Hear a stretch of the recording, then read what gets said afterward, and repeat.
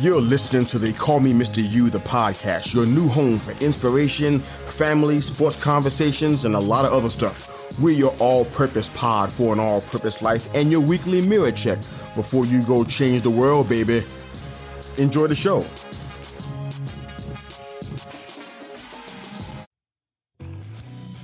Hi, I'm your host, Mr. You.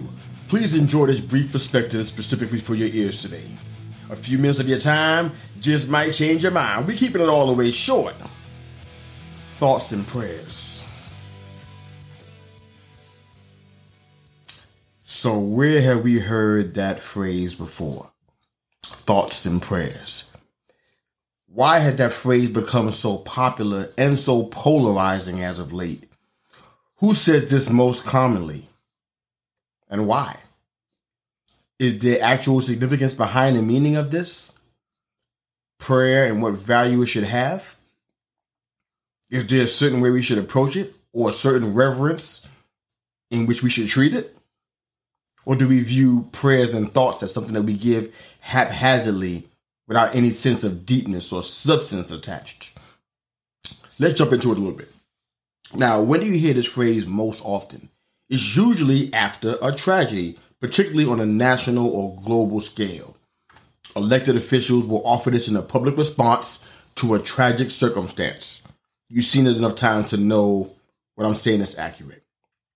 If you dig deep enough, you see some connective tissue to political affairs, legislation, lawmaking, and sometimes an attempt to distract from maybe a cry for change or just a lack of strong action from lawmakers in a specific area.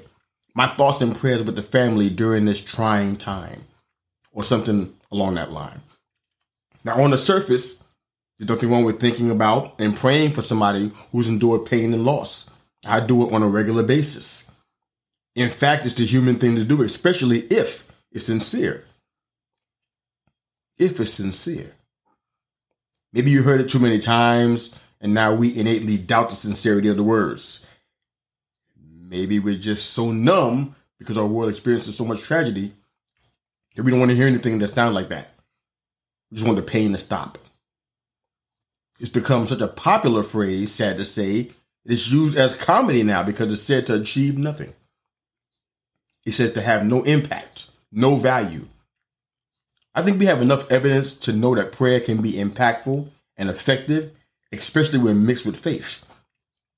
Honestly, though, it's hard to dispute that the term thoughts and prayers gets thrown around when bad stuff happens. The person sending them out can easily forget the circumstance and go on with their lives.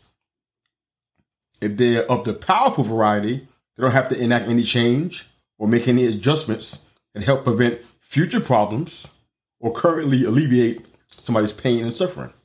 Excuse me.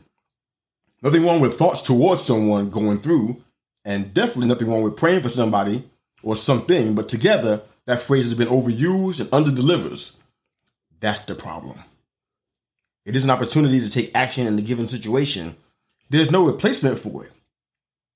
Thoughts and prayers have become a convenient way of letting someone off of the hook, allowing somebody to kind of avoid an obligation or a need for some kind of decisive action.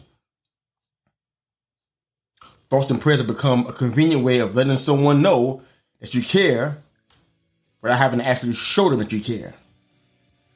I'll say that again for those in the back.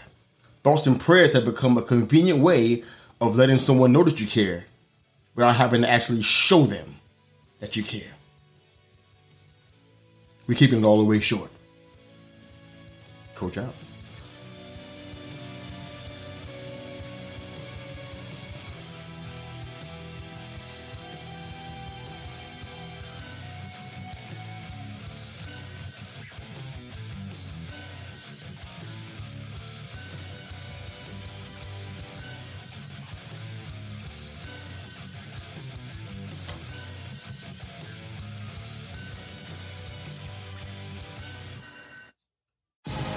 Thanks again for listening to the Call Me Mr. You, the podcast. Hope you enjoyed the show. Please like, share, and subscribe to our YouTube channel for all of our full-length live episodes. And of course, if you're an audio listener, wherever you enjoy your podcast listening, you can find They Call Me Mr. You, the podcast. Hope you enjoyed the show. Go change the world. Coach out.